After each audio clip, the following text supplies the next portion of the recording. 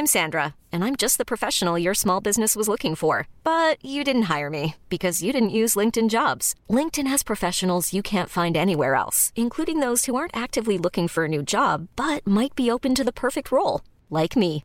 In a given month, over 70% of LinkedIn users don't visit other leading job sites. So if you're not looking on LinkedIn, you'll miss out on great candidates like Sandra. Start hiring professionals like a professional. Post your free job on linkedin.com/achieve today. Life is full of awesome what-ifs, and some not so much, like unexpected medical costs. That's why United Healthcare provides Health Protector Guard fixed indemnity insurance plans to supplement your primary plan and help manage out-of-pocket costs. Learn more at uh1.com. It's that time of the year. Your vacation is coming up. You can already hear the beach waves, feel the warm breeze, relax, and think about work. You really, really want it all to work out while you're away. Monday.com gives you and the team that peace of mind. When all work is on one platform and everyone's in sync, things just flow. Wherever you are, tap the banner to go to Monday.com.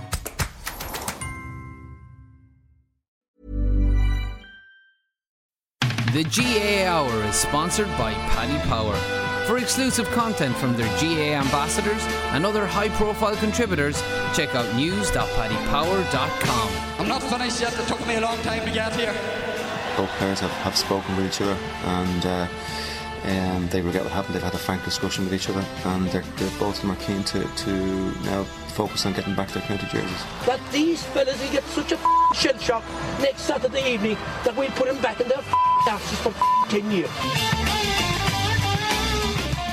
Welcome along to the Football Show. Conan and Keane are with me here in studio. Lads, it's the weekend of the draws.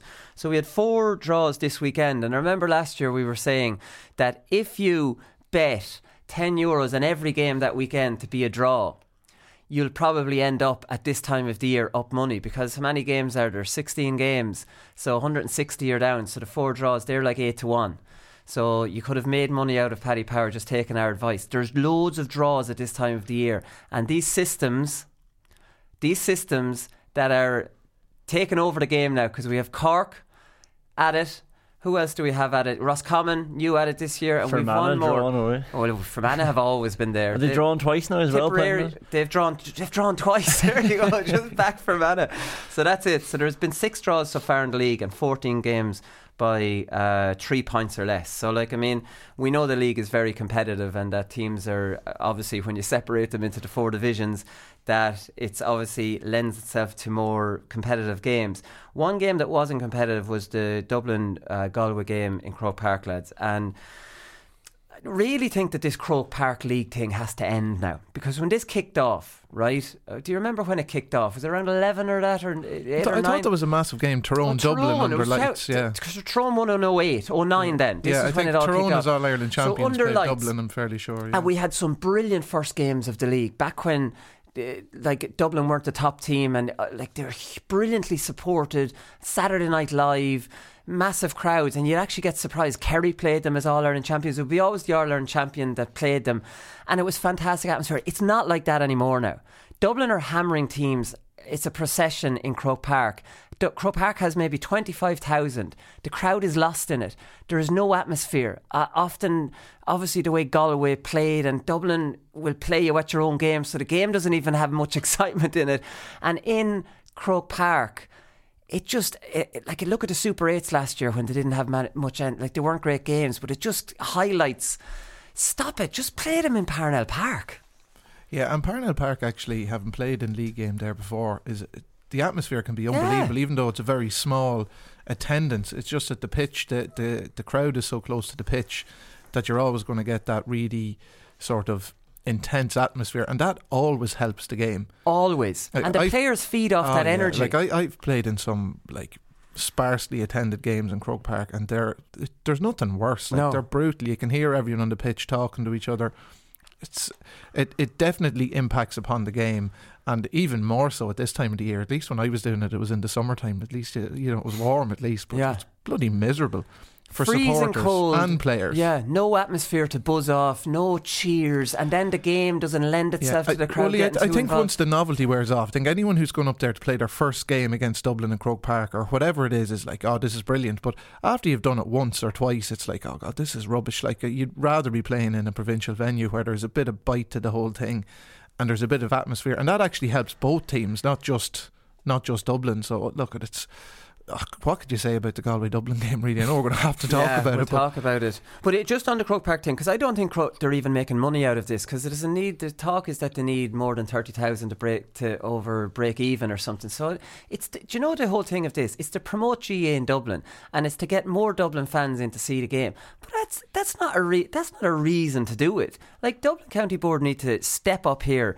and build themselves a stadium, because that 30,000 in a 30,000 seater stadium, last night's match would have been a lovely showcase for a league game. And like Parnell Park, if you're talking about promoting it for Dublin GA fans, I guess right in the middle of all these clubs and stuff, would be a great venue. I know it's not massive, but it's like the numbers for a you game see. like that.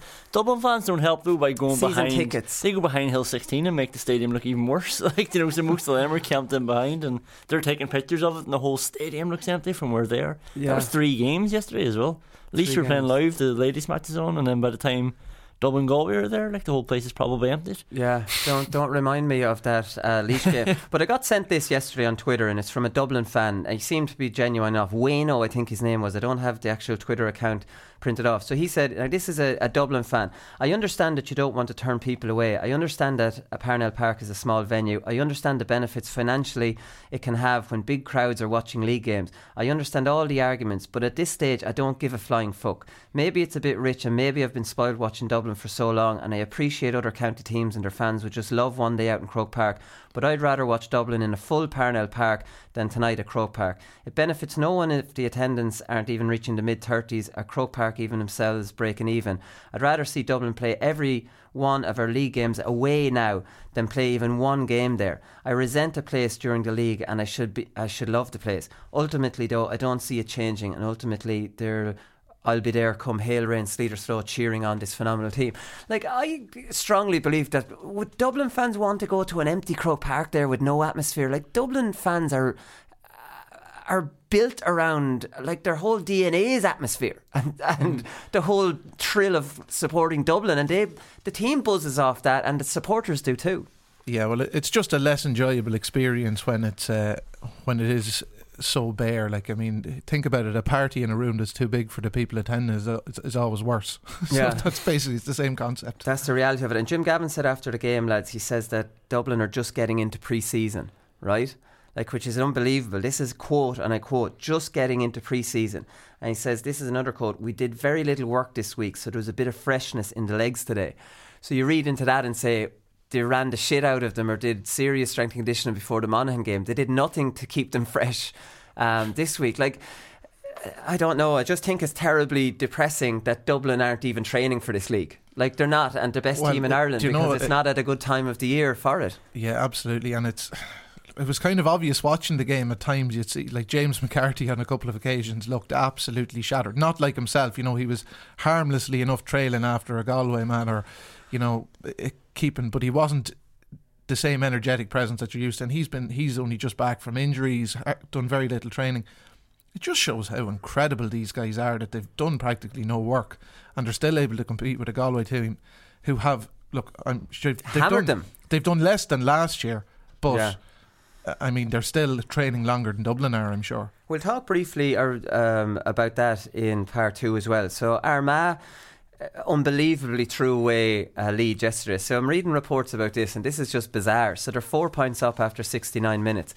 And I think Armagh have some issues with this, because they did the same thing with Kildare last week. And I remember Laois going up, and I think they were 5 points down in injury time 2 years ago, and ended up beating them as well. I think Tipperary in Division 3. Quinlivan got the late goal. So this is a problem. Stopped them getting promoted. Stopped them getting promoted is right, yeah. It was a complete, I think, yeah, it was a brilliant goal by Quinlivan. So Armagh have issues closing out games, and there's no doubt about that. But Jamie Clark received a straight red card, right? So in all the reports, he swung back an elbow. So McGeaney was a little bit pissed off about this. He says a man got sent off for what looks like another man just holding his face and going down. The reason I put this in is because Aidan O'Shea did the exact same thing in Mayo Tyrone yesterday. So he's being tackled from behind. He threw his arm back and I think he got McKernan in the face, or was Sludden, one of the lads. Aidan O'Shea didn't even get booked for this. Now, I think you should be entitled to, if you're getting fouled. They know what they're doing in that situation. They're throwing their arm back almost like they're just, you know. He's trying to shrug him off. I didn't see the Jamie Clark one, so it's unfair to comment. It read like it was the same thing. Yeah, but the Aidan O'Shea thing, there was absolutely nothing in that. No. I mean, he was being held. But he still caught him in the face. Yeah, but with the back of his hand or something, he's trying to shrug him off. It wasn't like a bent elbow, 90-degree proper elbow that you swing back. It's like a flailing arm. Yeah, it was just trying to. It's very difficult when a guy is actually pulling out your arm or your shoulder, actually get him off anyway. I mean, if you swing with your elbow, you're not going to get him. He's too far back. So he's just swinging his arm to shrug him off. No, there was absolutely nothing in the Aidan O'Shea thing. But whatsoever. I always think there should be nothing in the Jamie Clark thing either, because if it's an arm, if it's the same thing, then he's very hard done by. Absolutely. Yeah, there's no doubt. So Tuberty scored 2 sidelines. It's almost comical. So they're 4 points up. 2 sidelines drew the game. 1 sideline was a point. Get it back to 3. They got another sideline. The sideline went straight into the net. Like, I mean, that's just bizarre stuff. It's just bottle stuff now. It's when you start to sort of questioning this now, like as a period goes on, you're like, oh, can they close this out? And it'll start becoming a thing for them. I think before the Tipperary game as well, there was a game against Louth or something like that where there was a last minute equaliser, and when you look back on the season, it's like, well, they had won that one, they would have went up, but it got down to the Tipperary thing. So this is happening a lot now for Armagh. And this will be a question. Yeah, apparently that was a great game, according to Aidan O'Rourke on Twitter. That's ex-Armagh player, because it doesn't now surprise. Well, Clare do play nice football, lovely football, and Armagh do too. So that would be no surprise to anyone. Another one here, boys, is very interesting, and the fella JP Mina brought my attention to this on Twitter. So I sent a text or two around to find out a little bit more about it. So there's a serious problem with the sin bin here, right? Serious problem, because in the period of the game where you think it should be most effective, i.e. 60 minutes, you're down to 14 men for the last 10 minutes, which should be an awful disadvantage. Roscommon went down to 13 men for 2 sin bins on 60 minutes, right? So in that time they made 2 substitutions and 2 players were down injured. One was for over 3 minutes. The ball was in play. This is coming from the Monaghan side now. They said the ball was in play for about 2 minutes and 30 seconds in that 10 minutes. What happened on 70 minutes? The board goes up. 8 minutes of injury time to make up for the time wasting. Roscommon have back to 15 men for the 8 minutes. Like, isn't that incredible? And they win the game.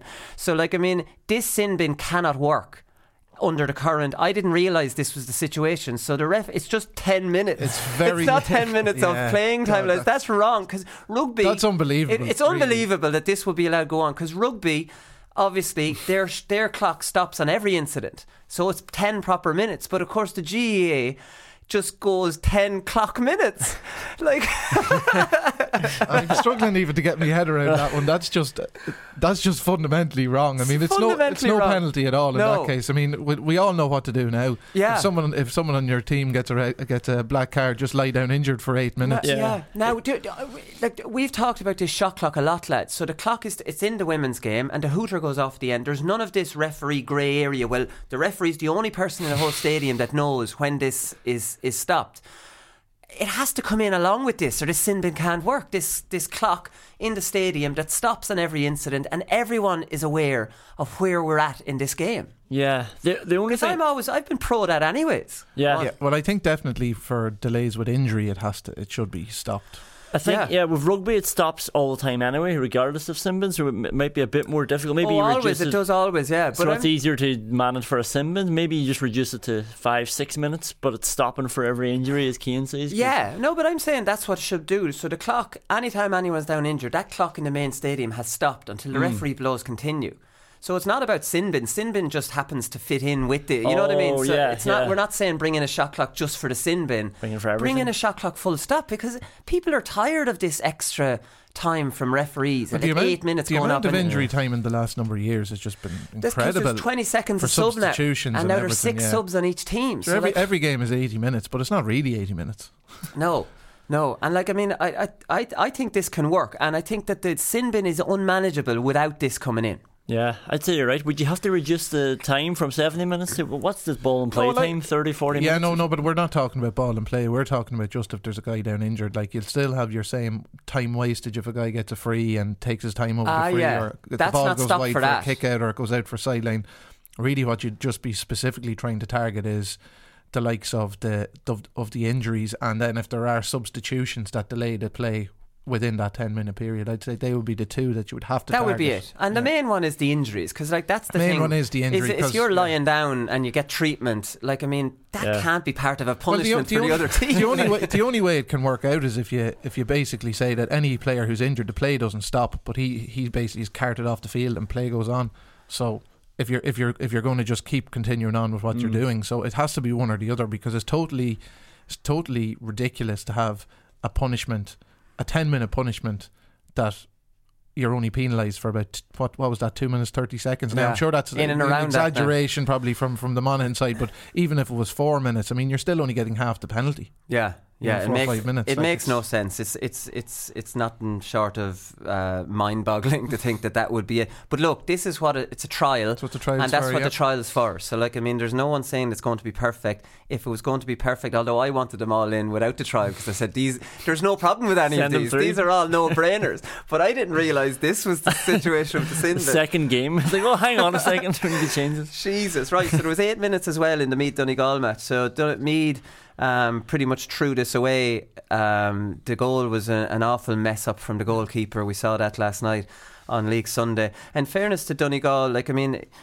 for Meath to not beat Donegal, the emotion up there and the tragedy, and listening to Declan Bonner last night, that Jason McGee was really good friends with the four fellas who tragically died, and a lot of them would have known them. Donegal down a lot of first teamers: Neil McGee, Odra McNeilish, Michael Murphy, Paddy McBrearty, and Frank McGlynn.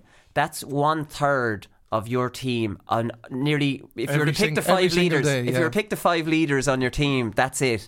And you know, it was a chance for Meath maybe to go up there and get the win, and they should have probably won it. Oh yeah, absolutely. Look, at times in league football you can get fantastic opportunities, and you sometimes need a little bit of luck to when you're trying to get promotion, and everything really fell in Meath's favour, you know, in terms of timing to place Donegal.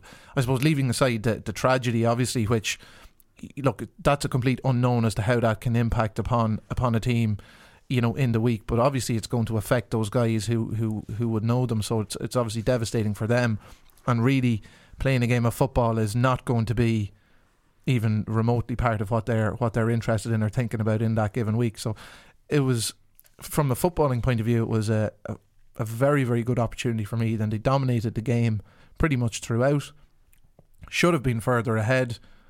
Concede just a really, really poor goal defensively, and after that, then obviously that's a bit of a shock. Concede a couple of scores, but still had opportunities to get back level and to actually win the game. So look, they'll be very, very disappointed that they weren't able to turn it around. And get that the would win, have been a famous win, really, considering where Meath are at the moment. It would have left Meath in a brilliant position in terms of their league campaign, because they still have a further 3 home matches, and I'm fairly sure one of their away matches is Cork, which wouldn't be too worried about that one at the minute from a Meath perspective. So it would have left them in a brilliant position in terms of their promotion hopes, and it would have given them that sort of a bit of a margin for error. Whereas now the game against Armagh this weekend is a huge game for both counties, in terms of if a win keeps you in promotion hunt, but a loss has you really thinking, oh God, relegation could be. It's about staying in the division all of a sudden, even after 3 games. So it's just,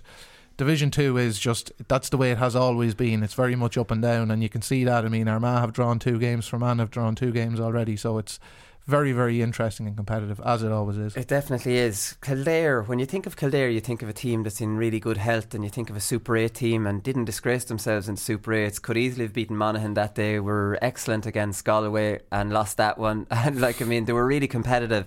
Yesterday's win away to Cork ended a run of 10 league games without a win for Kildare, and prevents them from equalling an unwanted record winless streak from Kildare, which was actually from 1979 to 1981. That's from Ger McNally actually on Twitter. But interestingly, in this game, so Kildare were down a man for the last 27 minutes, right? And Sean White's 58-minute pint was the only score Cork got in the last 27 minutes when Kildare are down to 14 men. Isn't that a terrible stat?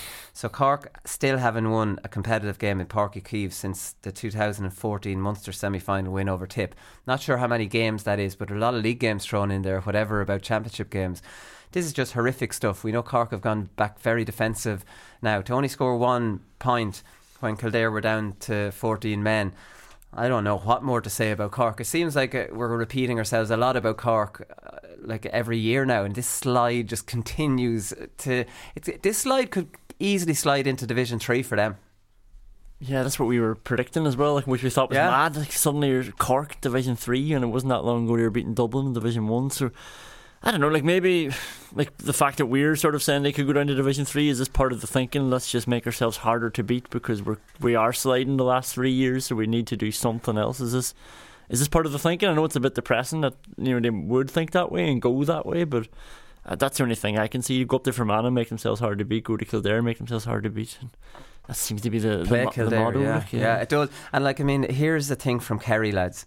So these are the Cork, Kerry, Roscommon, and who's the other one I said earlier on that have changed to these defensive system this year? Are they the 3? They were the 3 anyway. I definitely remember them, Woody. They were the 3. So Kerry, here's from the match report from Paul Fitzpatrick. So this was on the GA.ie, RT.ie and the 42.ie. So he says, the Munster men were employing a very defensive style with all 15 players helping out at the back at times. Kerry! Lads. Oh no. Kerry, Cork and Roscommon, 3 of our more footballing teams from last year, have gone to the dark side. I know. There's very few left now. There's very few left that haven't gone to the dark side. There's very few left, and you know what? There's only still going to be one team that's going to win, and that's Dublin. I know, that's the thing. And the next best team will be Mayo. You aren't playing that way either. Here's the gas thing, and like, I mean, this I was given out in the office to Conan about this earlier on. So no defensive team since the Donegal 14 have beaten Dublin. Dublin are more sophisticated now. Defensive teams now are routinely beaten by Dublin. Right? By a significant margin. By a significant margin now. So Dublin don't even try to counter-attack them a lot of the time. They just slowly build it up, knowing that they'll get through it when they go up there. You know what I mean? They don't even have to risk the counter-attack, even though at the end of the game against Galway they did it a few times. The game was over then. The only team to have drawn with Dublin in a really important match and actually could easily have beaten them were Mayo. And that's going man for man. Yet no one copies Mayo. Yet everyone copies the system that continuously fails against Dublin. It's bizarre, isn't it, when you actually break down the logic of that? Why does no one copy what Mayo did? Well, I thought there was quite an interesting contrast between how Dublin's defending against Galway in the league match the other night was phenomenal, and Galway got a lot of bodies back, but they wasn't impressive in the same way that Dublin's defensive work was. And Dublin, in their defence, more often than not, they sometimes have spare men, but it's generally man to man in each zone of the pitch. So even out around the middle third, you'll see Dublin players are tracking their direct opponent, and in their defensive zone, it's man to man. Most other teams bring a load of bodies back and go with a zonal defensive system, and Dublin just picked their way through that. Yeah. The only team that have, really successfully got, now, in fairness, most teams would tag a couple of players maybe man to man that they want that to be done with. But Mayo are the ones that over the years who have really given them most trouble, and that has been because they have gone man to man with them in the large majority of positions. Similar, and they made for great games. I don't want to get into that too much because I'll keep that for part 2. I want to move on to Fermanagh, who are now the new Black Death of Gaelic football. They've taken over from Cavan, who were given that. I thought that Cavan were always a little bit unfortunate to get that one, but it is Joe Brawley we're talking about. So the halftime score in this one, there's some sort of like book needs to be written about Fermanagh's first halves. So it was 1-1 to 2 at halftime.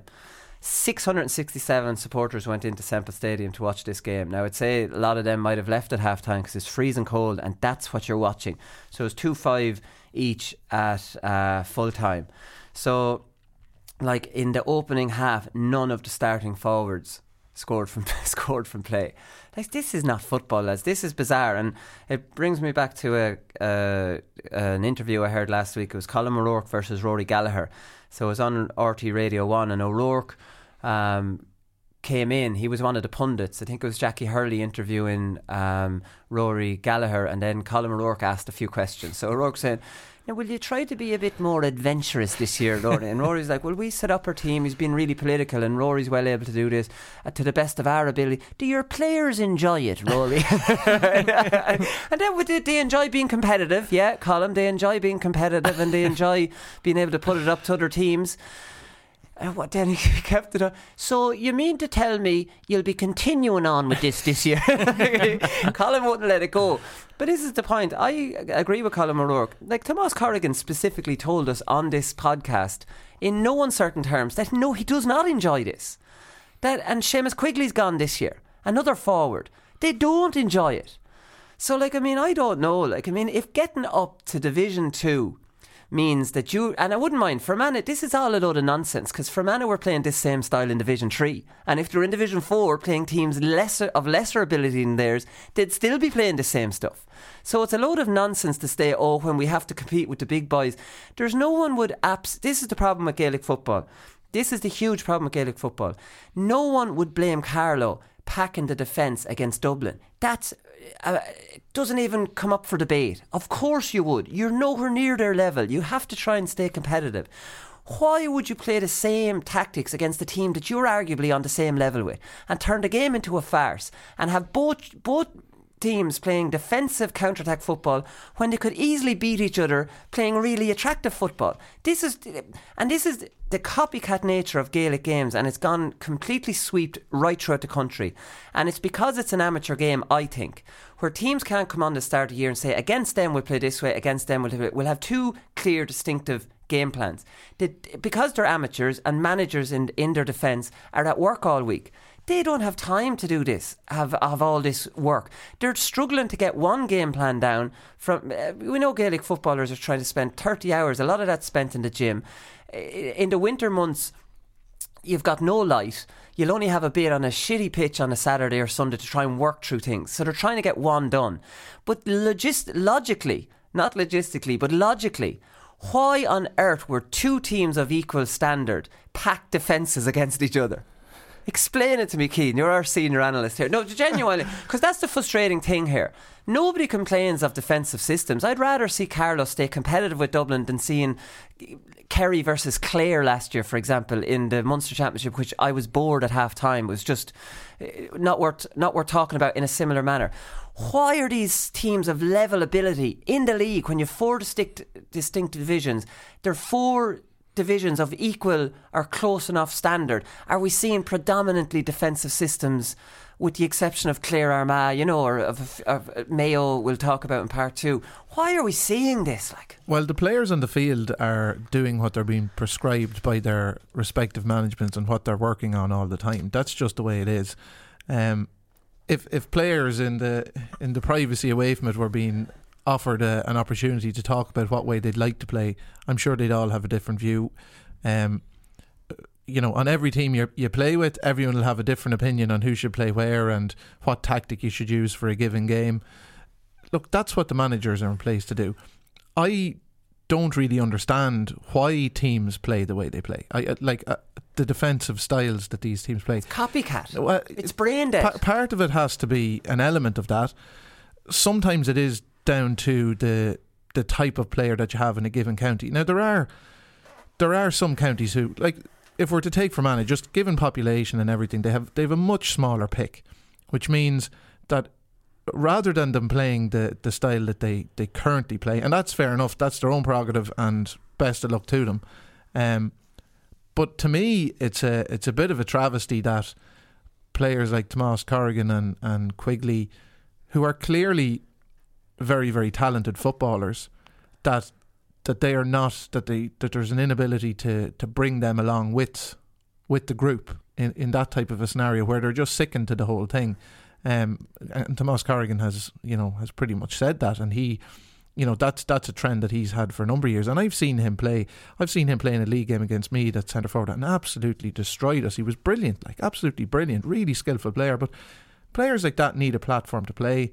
If you're playing in a forward line with one player up or two players up, It's impossible. You can't, and there's no enjoyment actually to be gained from that. As a player who plays in the forwards, there is absolutely no enjoyment. The game is torture. Training is more enjoyable than that, because at least you get to touch the ball in training, and you get to kick the ball and have a few shots or whatever the case may be, or go for things. Whereas there's definitely an element of over coaching in terms of everything being prescribed. I don't know why they go defensively, because it doesn't work. Here's my point. It's been proven it doesn't work. I don't think it's coaching. I think there's a lack of coaching. This is the problem. People think bringing 5 forwards back to help your defenders is coaching. I think that's brain dead. I think that's so easy. But listen. Willie, I think it's more than just defensive stuff. It's the fact that every single team practically plays a running possession-based game. That's a problem with the game, not a problem with every team. That's because there's sweepers and defensive systems. You have to play that game. I disagree with that. Just because there's a sweeper there doesn't mean you can't kick the ball. There's more than one sweeper. It means you just don't kick the ball to him. Like, if you're a good enough kick passer, you can hit a 10 or a 20. You can hit a 10 metre square space or 5 metre square space from 40, 50 metres. Of course you can. If there's 14 in there, like in behind the ball, you're not going to have a kicking game then. I accept that, but that's only when it's delayed that far. If you're that slow bringing the ball up the pitch that you're allowing the opposition get 14 men behind the ball, that's a different thing. That's it. And Mayo that's a totally different thing. Exactly. Mayo showed that up. And here's one point I want to make on it before we finish up here. How, if you need that many men back to keep the score down, then before 2011, when there was no defensive systems, surely every game finished 5-30 each.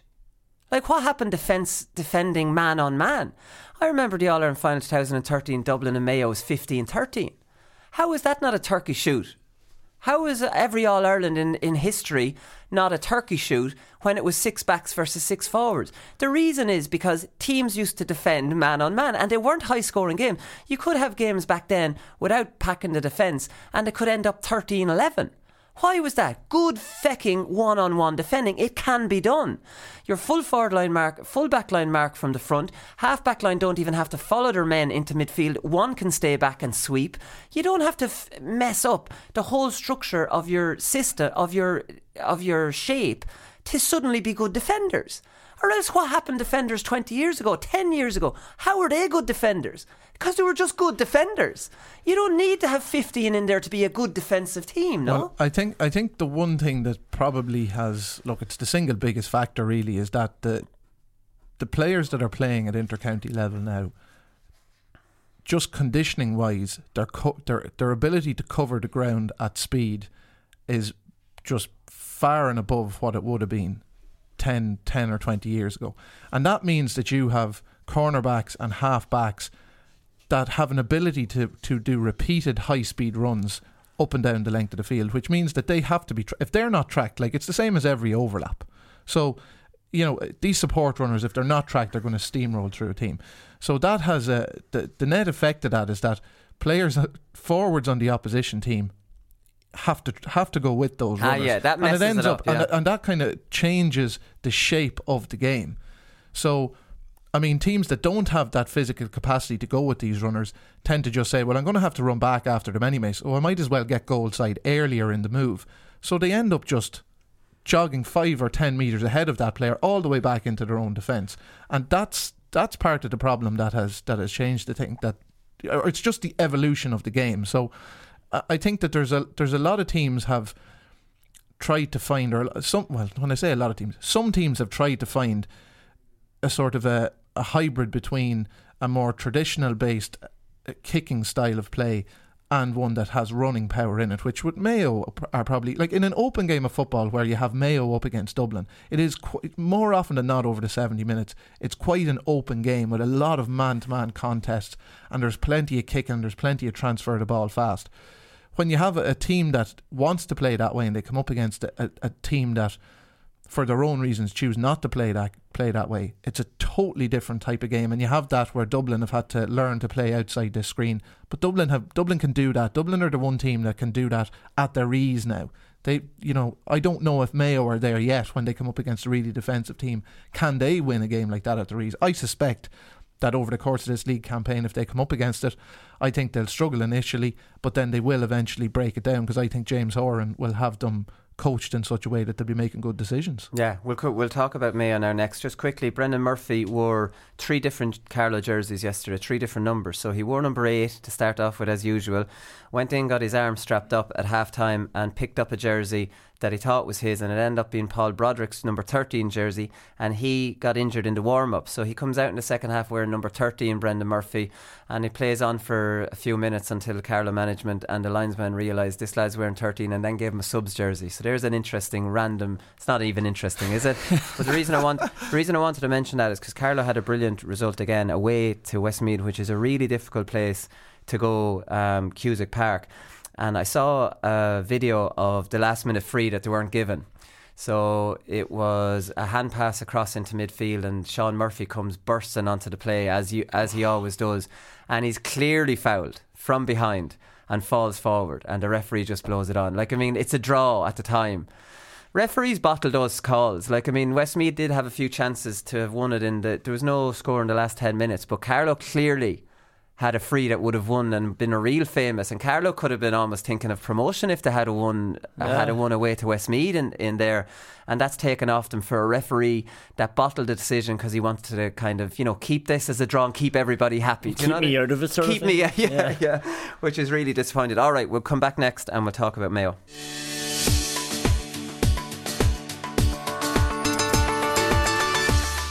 He goes, if you boys are doing God's work, you can do whatever you want in the field. And I for me, that was a free pass.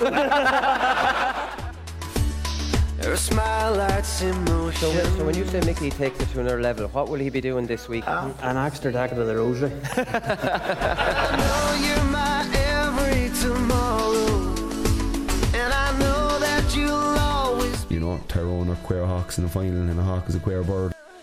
We've got the world tonight. Let's hold on together, and we've got a love that's right. So open your heart. Alright, so how good were Mayo yesterday, lads? And this was just fantastic, and it would really just, I don't know, I was in a good mood watching it. Some of their moves, some of their support play, just they were decisive. The one thing about Mayo is that when they were on the attack, they made the attack count, right? So they had a lovely little ball into Andy Moran, a lovely offload, a point. Now, we saw that loads of times. It was like Kerry at their very best when they're playing really slick football. Lovely little diagonals on the passes. Everything you think of about Gaelic football, the way it should be played, was just brilliant. And the thing about it, though, is they were so decisive in their attacks. When they attacked, the move ended. Not often did you see Mayo yesterday get the ball into attacking zone and recycle it back out. Then the move's gone. Tyrone are back in then. Mayo made it count. They did everything at pace. Everyone had support. There was options for everyone running. And this is a huge credit to James Horan for the short period of time he had them. Their half backlines rampaging again. It's like the old Mayo under James Horan. On the evidence of yesterday, we can't really use the Roscommon game because it was a bit of a farce with the weather. But on the evidence of yesterday, this is Mayo back to their James Horan in his first time with them. Yeah, I thought they played really nice football. They lots of kind of nice kick passing, changing the point of the attack. I thought their movement up front was really good at times. Jason Doherty, I thought, had a really good game again. Just he plays that link role in the half forward line really well, where it's a kind of an unsung role where he's the first receiver from the half back line or the defence coming out the field, and he generally wins it out near the sideline under a lot of pressure and has to just recycle the ball and then try. It's not a sort of a glory role where you get a few scores out of it. So it's a very difficult position to play, and he does it particularly well for Mayo, and he's a massive player for them really to give them that platform, because he gets them that 40 metres up the pitch a lot quicker, which frees up then runners to come off him again, which just increases the speed with which Mayo can transition from defence to attack. Thought Aidan O'Shea at centre forward really, he was I think Matty Donnelly was trying to pick him up, but he really got the better of him. He did. He worked very hard, O'Shea. He was very good. Yeah, but I thought his kick passing was really good as well. More often than not, it was very, very accurate, and it opened up the play again where he was receiving the ball, sort of in that middle third of the field and moving it with the foot when he could, when the option was moving it from wide in the field. Yeah, into the centre. So then the fella who gets it in the field, options left and right. Yeah, absolutely. Like those balls from the wings into the middle area of the field, and you see it with soccer as well. If they pull one, instead of crossing it, just pull one across in front of that D on the soccer, like that opens everything up either side as well. Like, I mean, it's not rocket science. But the Mayo there was a point on 12 minutes, O'Shea to Durkin, to lovely little diagonal ball to Moran, who offloaded to Reap, who offloaded to Tracy, and it was the two wing forwards. We'll talk about them briefly. Did it really well, yeah. Really well, and fearless and fast, and could take long range scores, and they were always in an offensive position. That's actually a great word from them. They were fearless, Mayo, actually, and that's really what made them brilliant under Horan, was that they just went out and they attacked the game, they attacked the ball, they just had a bit of faith in themselves and went at the game, whilst obviously having a bit of tactical nous as well in terms of their timing and positioning, but really to just be positive in possession. And it's amazing what players and what teams can achieve when they just actually have a bit of positivity about what they're doing. Yeah, and like I said on League Sunday last night, that Tyrone didn't have a full-time sweeper, and I don't think they had the sweeper in the Sean Kavanagh role, because I think Kavanagh is unique to Tyrone in that he plays that role himself to the extremities that we see him playing it. Sometimes I think he's too deep altogether, but it's very obvious when Kavanagh doesn't play that role, Tyrone don't put another man in to play that same role. So that's what makes me think Kavanagh plays this role to that extreme himself. Because if there was obviously a system, whoever is in his role would play that exact system. They don't do that, but they picked Frank Burns at corner forward.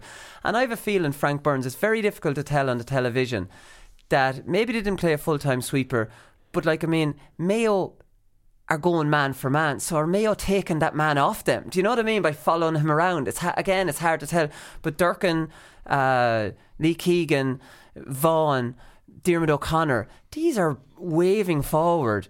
What's your sweeper meant to do? He has to, you know what I mean? He's to push out. So I think without being at the game and knowing exactly what's going on off camera, it's hard to tell. Like, I'd be very surprised if Tyrone aren't dropping somebody back in around, maybe not as far as Kavanagh, but definitely back minding the house. It sort of goes back to the point that Keane was making, though, about moving the ball so quickly that you can get forward before they get all those men back. And you saw, they had a lot of opportunity because Tyrone, especially Peter Hurt, kicked the ball short, so then it was always starting from Mayo's full back line. But the first guy got the ball, was just head down and bang, he just went 30 yards, absolutely sprinting, and the ball was kicked, and then they had 3-4 runners off every time. Yeah, exactly. And when you're doing that, you're getting in behind the covers. Like we said it last week, you're getting in behind the retreating cover. Yeah, if you're getting in, if a team is running back towards their own goal, chasing down a man, or trying to get back, behind the ball again, they're under serious pressure. You see it, defenders start lunging in. It's panic stations all over the shop. In behind, when teams get in behind your half back line,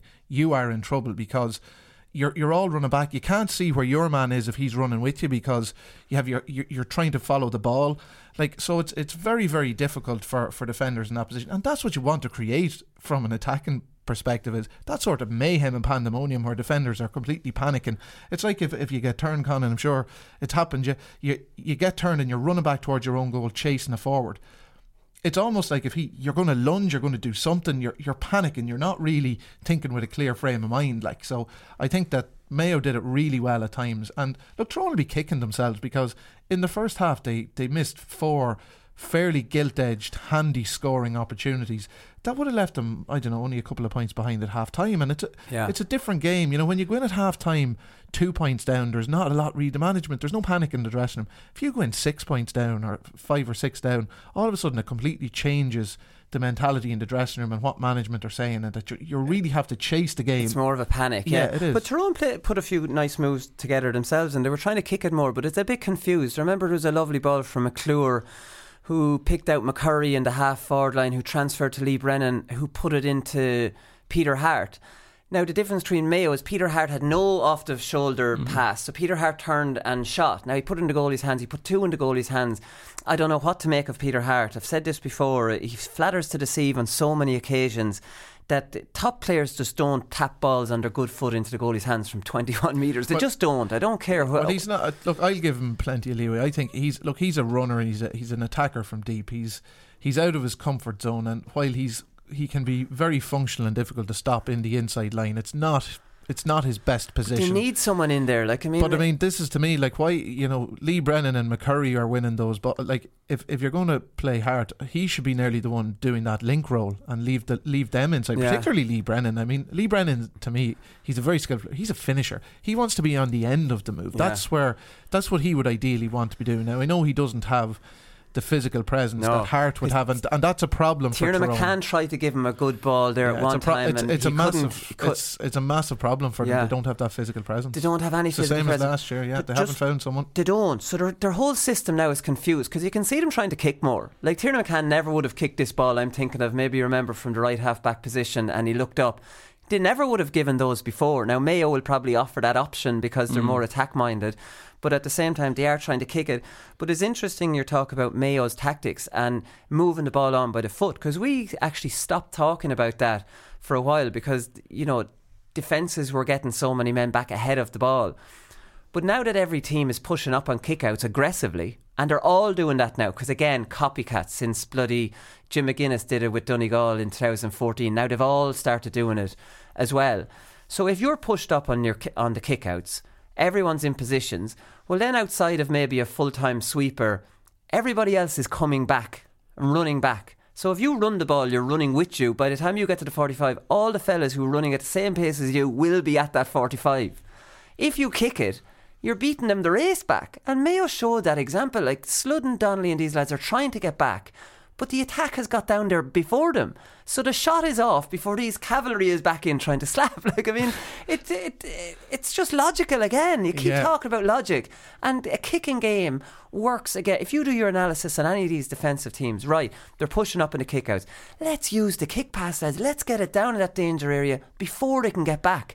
And the one thing you have to do, you have to get the shot off, because when they get back and you go on the outside of them, then the chances of you scoring there are much lower, and the chances of them counter-attacking you are much higher. Yeah. So it's in your interest. I'd spoken on the podcast before about, in training, using a shot clock. So you goalkeeper kicks the ball out. Lads, if you don't have a shot off here in 12 seconds, I'm blowing it up. Do you know what I mean? And you have to start that attack again and try to practice them into getting this off. And it kills me sometimes. You see a corner forward in a one-on-one with a corner back, and he kind of half takes him on and then runs back and recycles it back out to the 45. Go at him, and if you kick that wide, I don't care, because it's a better situation to kick out for them than it would be us recycling. You know what I mean? It's the whole mentality and the philosophy. Mayo went for every one-on-one. Keith Higgins just went for that. He didn't think of recycling it back out. He just went for it, went for the goal. Yeah, absolutely. And the thing that worked brilliantly in that, just in that particular incident, whether it was by accident or design, I'm not too sure, but the entire centre channel right in front of the goals was cleared out. I think that's something that they have worked on, is to leave that zone free when the ball goes down to the wing, that the centre of the field is open either for a late runner or for Higgins as a ball carrier to head into that zone. Because what you're doing is, as an attacking team there, you're pulling the defensive cover out of the danger zone. And if Higgins breaks in through there and a defender has to come across and cover, it automatically frees up a player coming on the loop off him. So I thought at times they made... it's hard to know with Tyrone because they had such a poor first outing. It's difficult to gauge where they're at, really. So you don't want to draw too many wild conclusions from one match. But on the basis of what we saw, I thought that Mayo played very, very clever football and exposed Tyrone through their own good play, their own movement, not necessarily from a lot of what Tyrone would have done wrong necessarily in their own defence. Yeah, I think the kicking game is confused unless you leave enough forwards up there, because there just isn't support for them when the ball does kind of go up for them. I think it's a little bit, I don't know, bit... You also need ball winners, like Andy Moran is a brilliant ball winner, and Reap, in fairness to him, and Doherty, like they were showing hard for ball. Aidan O'Shea was showing hard for ball, and they were making it stick almost every time.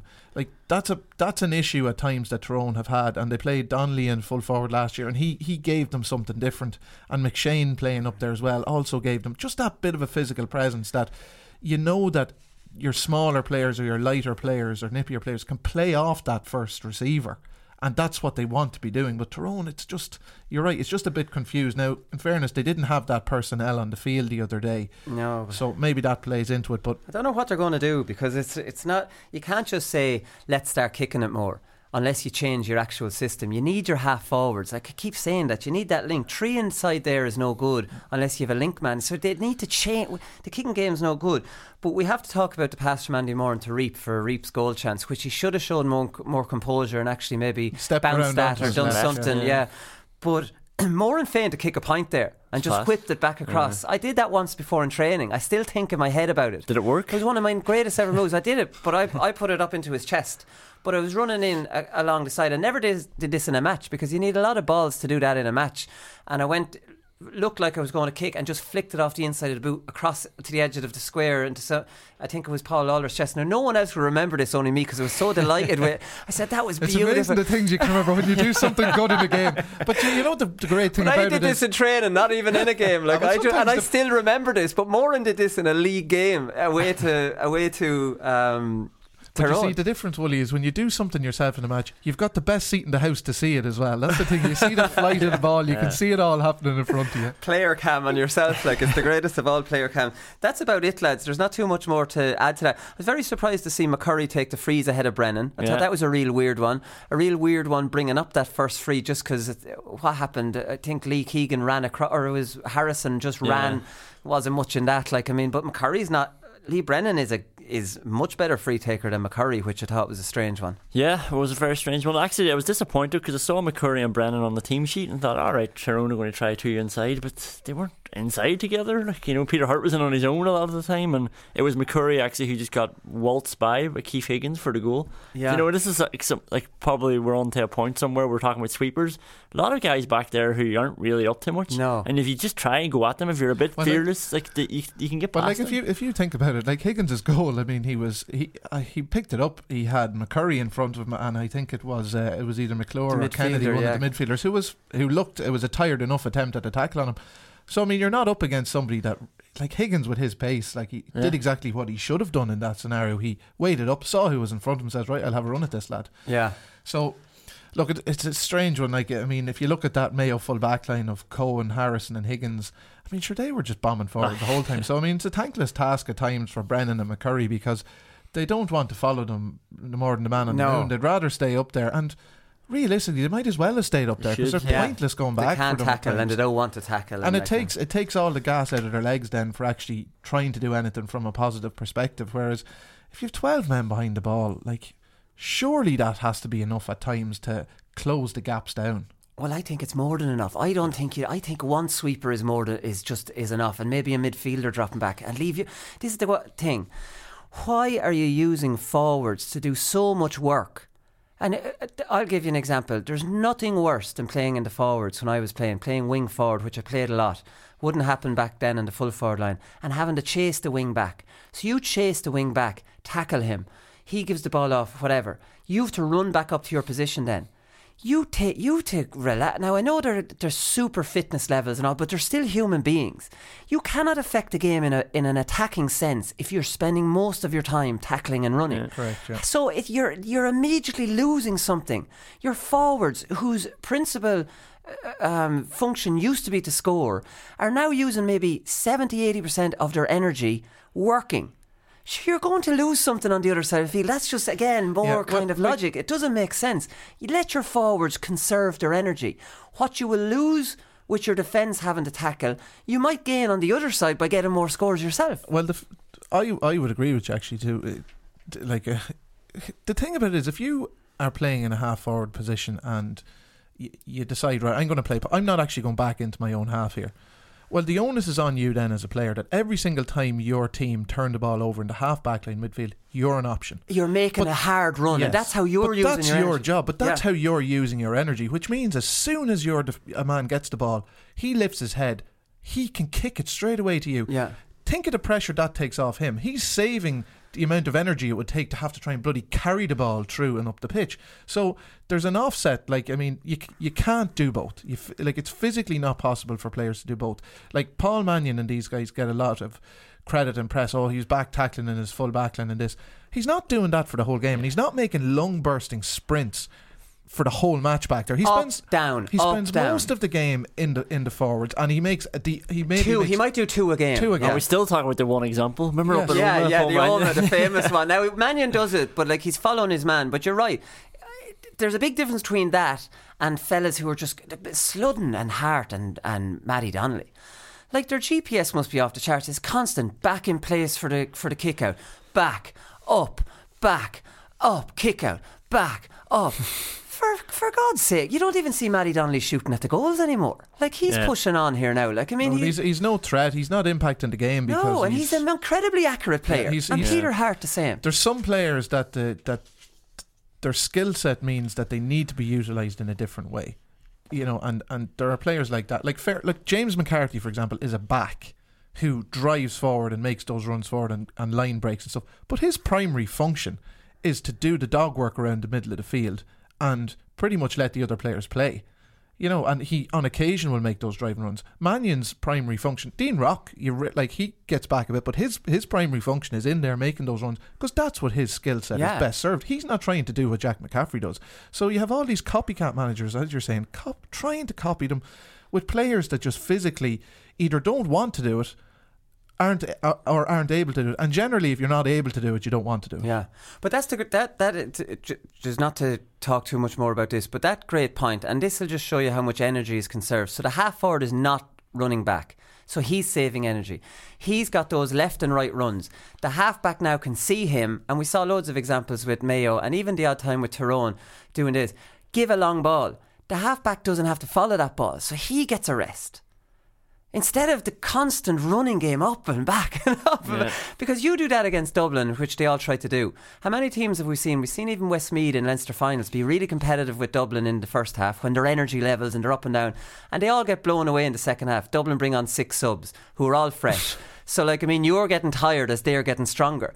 Would you not? The only team, again, Mayo, who can stay with Dublin for 75 minutes, are Mayo, who move the ball on through the foot and are not grueling their defence and their attack with this. Like Mayo will definitely help, and Lee Keegan's a bit of a machine, but he's not up, back, you know, having to do that. And again, I just don't understand why they're all copying each other and playing this same game when there's so many other ways of playing Gaelic football. And trust your 6 defenders and use your half back line to hold the half back line and not follow, and use those 3 as sweepers.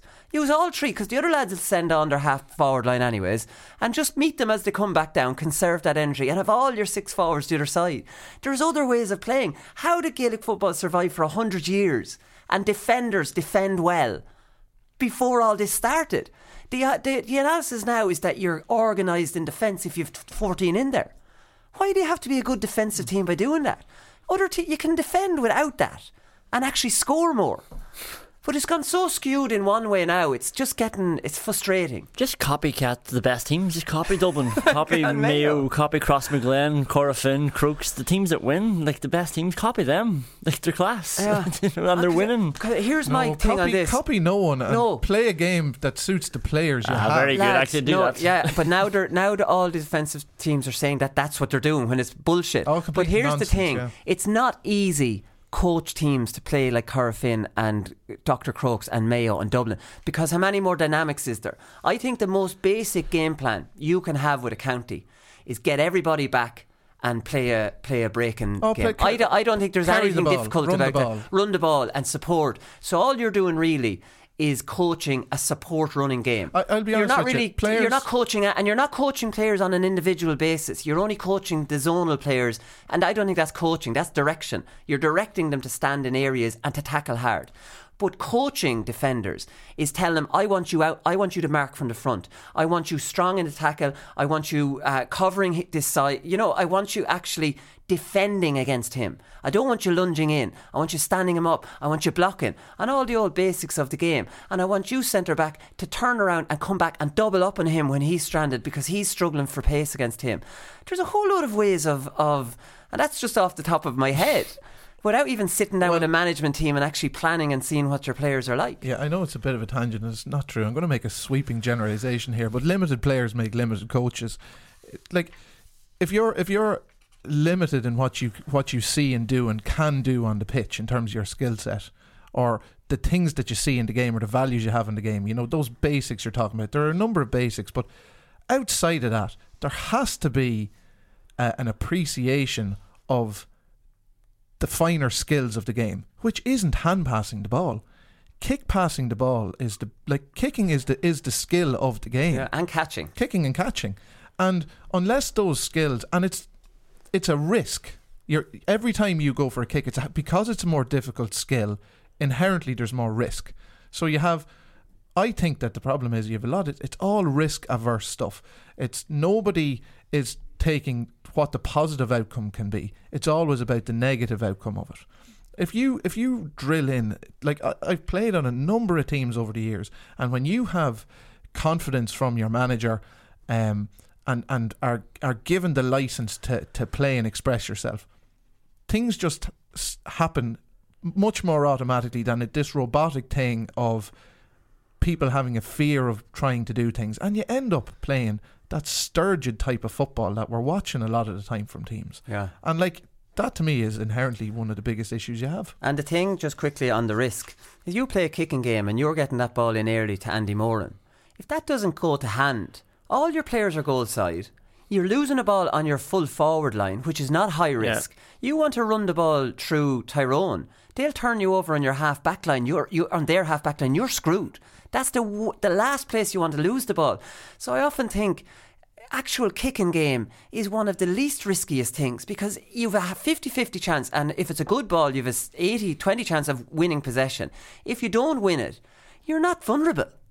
You've just lost the ball at the other end of the field. You have loads of opportunities to get that ball back. Mayo tried a couple of high balls and Taden O'Shea, it didn't work. Yeah, and they were willing to do it. Yeah, and isn't that great? That direction was there, and it didn't kill them. Sure, Mead back in the day would just get it on in there. Now, I'm not talking 70s football. I'm talking 90s, Tolly Murphy and Graham Geraghty. And a lot of the time it didn't come off. But when it did come off, Ollie was sniffing around Graham and it was a go. Without getting it in. If you think about it, how would Stephen McDonnell and Ronan Clark have done if the ball was never kicked into them? Exactly. If McGeaney wasn't coming down the wing and hitting those crossfield ball into him. We can't just... Unfortunately, look, we're saying this from as spectators of the game, really, and people that watch, we watch an awful lot of football and go to an awful lot of games, and God almighty, some of the worst football you see is at inter-county level. Worst, horrendous stuff, because it's overcoached, risk averse, afraid to make mistakes, and it ends up in this shuffle up and down the field, brutal stuff. Like I said it before, teams playing at tactics and not playing the game.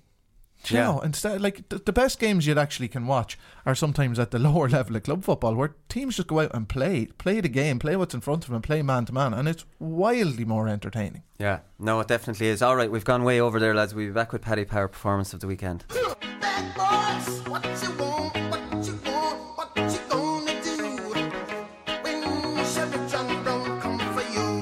I work as a policeman at Garda Síochána down in Store Street, and I'm coming back out and there's a cohort of loyal Tyrone fans still up in the stand as you come back out, and they're roaring at me, "Hey Caffrey, you Free State bastard."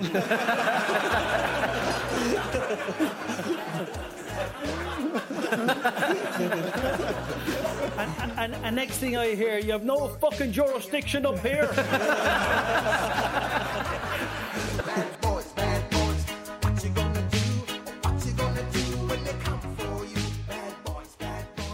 Okay, first up, lads, has to be Fionn McDonough. 1-3 from play from wing forward. An explosive type of player. Fionn McDonough only knows one way to go, and that's at 100 miles an hour. He doesn't like to maybe jog and lay it off to the back. He's going for goals. His goal was outstanding. His points. I think this lad, I'm making the call on this fella now that he's a really, really good player, and he'll be wing forward for Mayo for the championship. He might need a little bit more strength and conditioning, but he only knows one way. He has that really important ability to be ghosting in unmarked in places. Think how hard that is when you're trying to keep the head down when no one's on you. He can do that. How against are you just popping up in acres of space? That's not easy to do. It's not easy to, and consistently he was popping up. So however he's doing it, I think we talked about that before, never really knew, especially when you're being tightly marked. How did these lads just ghost into oceans of space? Yeah, well, I thought on a couple of occasions as well where he just stayed wide on the field and snuck in behind the cover. Yeah, it's a great skill. It's a great trait to have, actually. Now, look, it was probably some poor defending at times, but it was a really good performance from him. I think he's Westport, is he? Westport, yeah. So James would have had him. Yeah, would have had him for a number of seasons. But staying wide is important. Like, he hugged that. He played like a wing forward used to. Like, that's imagine when that. I played wing forward. That's how you played wing forward. You wanted to get on the score sheet. You kept it nice and wide. You waited for the play to develop, and then you were cut in at an angle and look for a pass off your full forward line. And the great thing about him is he knows Andy Moran is going to win that ball and lay it off. So he's just lurking around. This is the great thing playing wing forward. Just pretend you're uninterested. Watch the game develop. Midfield kick it in. Gone. Maybe go straight down the wing one stage, and at the last minute cut across your man, and you've got your yard on him, and hopefully that is dovetailing perfectly with Andy Moran has it, and it did for him. And again, that's a skill that you learn as a wing forward, how to get that time run, because you remember you have to lose a man, so you have to have that done before that ball comes, and you usually lose him by cutting infield. You know what I mean? Your first run might be straight, then you're cutting across, and it has to be bang on. I'm not going to lie, lads, I'm very excited about this fella. Yeah, it's amazing as well, the sight. Every time you watch the replays, it was like Tiernan McCann or McKernan, like two all-stars that were behind and struggling to keep up with him, and they just might have switched off for a second, and this was the new guy making his debut who were punishing two of the best defenders in Ulster. Like, yeah, you know, so great raw pace on him too, doesn't he? Just seems to have a little bit more strength and conditioning, and that'll improve too. And in fairness to him, he looks to have the frame for it as well, because he showed he's tall and rangy, and he did show a good bit of strength as well on a kick out, or won a kick out and drove away from a few men. So yeah, absolutely, like for a sort of a first dipping of the toe into the water of National League, it was fairly impressive, really. Definitely. Right, Keith Higgins, lads, back to the old Keith Higgins, rampaging forward, cornerback, put his marker in his pocket. I'm going to make a call here and say Niall Morgan should have saved that goal. He telegraphed that, lads. He might as well have said to Niall Morgan, he bent his whole body in such a direction that this was going off the outside of his boot into that corner. Am I right or wrong? Niall Morgan should have known that this was only going one place. Now, it was a bit of a rocket, I will give him that. But am I being overly harsh on Niall Morgan here? I was going to say give it to him just because of the drop shoulder. Like, I just thought it was so good, even though it was telegraphed. It was just, keepers always go that way. He totally telegraphed it, though, lads. He totally, and he's a cornerbacker. I mean, you're not going to argue or criticise him for this. But Morgan should have been reading that. I was actually surprised when it hit the net, to be honest. But it was, look, he struck it cleanly enough. He did strike it cleanly.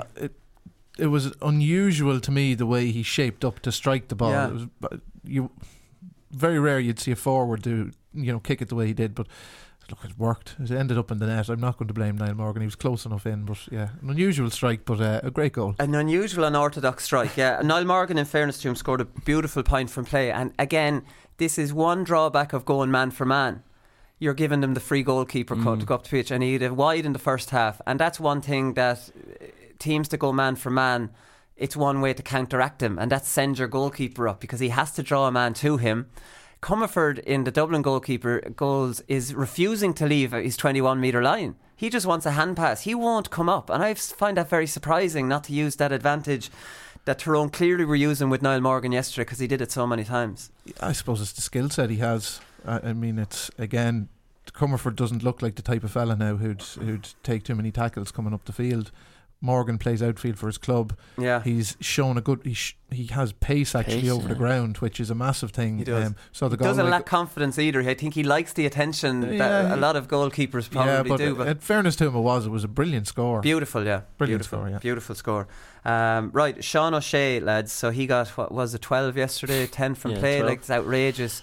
Always, I think, when I think of Sean O'Shea, I think of my first season with Laois. And then you think you got over that, and then you come back to second year and you're a different player. You've that year over, you're not a debutant anymore, and you just have a confidence that now you're part of this setup rather than you're the new lad. Do you know that kind of way? And yeah, you've adapted to the level. You've adapted to the level, and this Sean O'Shea now, to me, looks like a fella who's like, I'm here now. And wait till we see Clifford, who's got over his first year. You know, you just see a different way Sean O'Shea is carrying himself. Like when he, although I think he did this last year, when he kicks those frees, he's immediately organising his forward line to watch for the you know, he's becoming just that leader, which he is going to be. Yeah, going over and kicking sidelines as well when he wants to do it. Like, that shows you where his stature is in the squad. Like, yeah.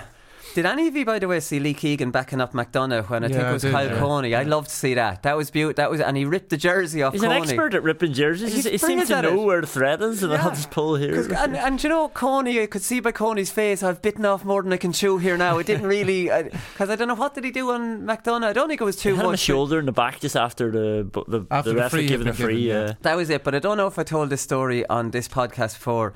But I'll never forget my first game for Laois. So it was in a league game against Mayo.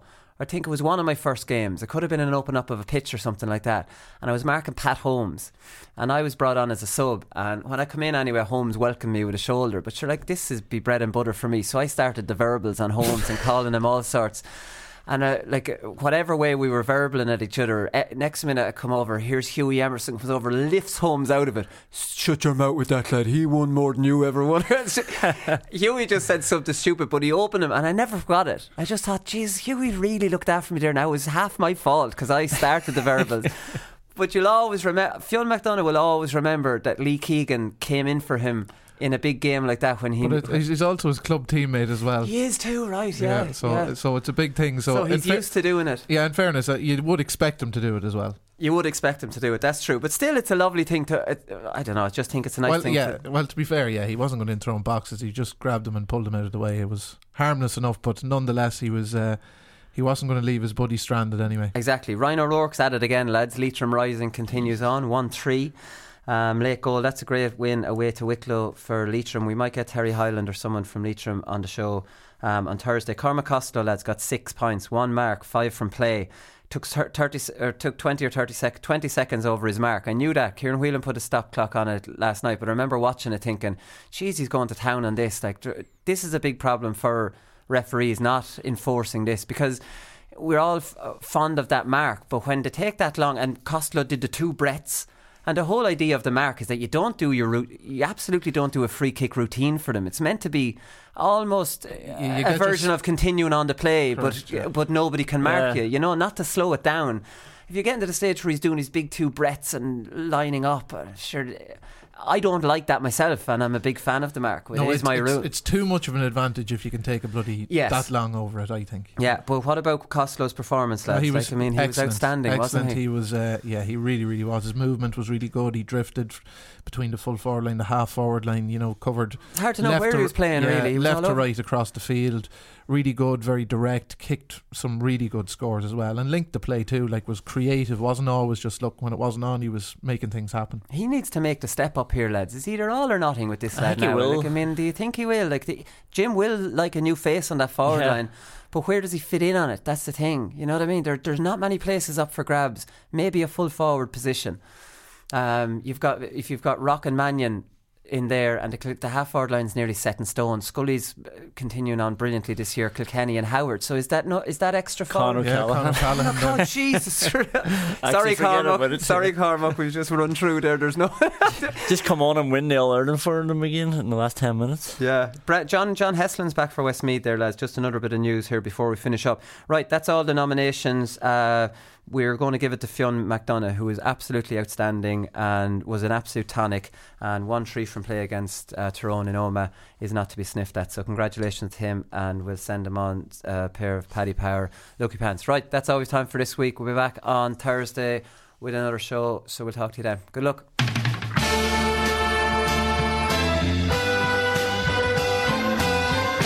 I'm not finished yet. It took me a long time to get here. Both players have spoken with each other, and they regret what happened. They've had a frank discussion with each other, and both of them are keen to now focus on getting back their county jerseys. That these fellas will get such a shell shock next Saturday evening that we'll put them back in their asses for 10 years. The GAA Hour is sponsored by Paddy Power. For exclusive content from their GAA ambassadors and other high-profile contributors, check out news.paddypower.com.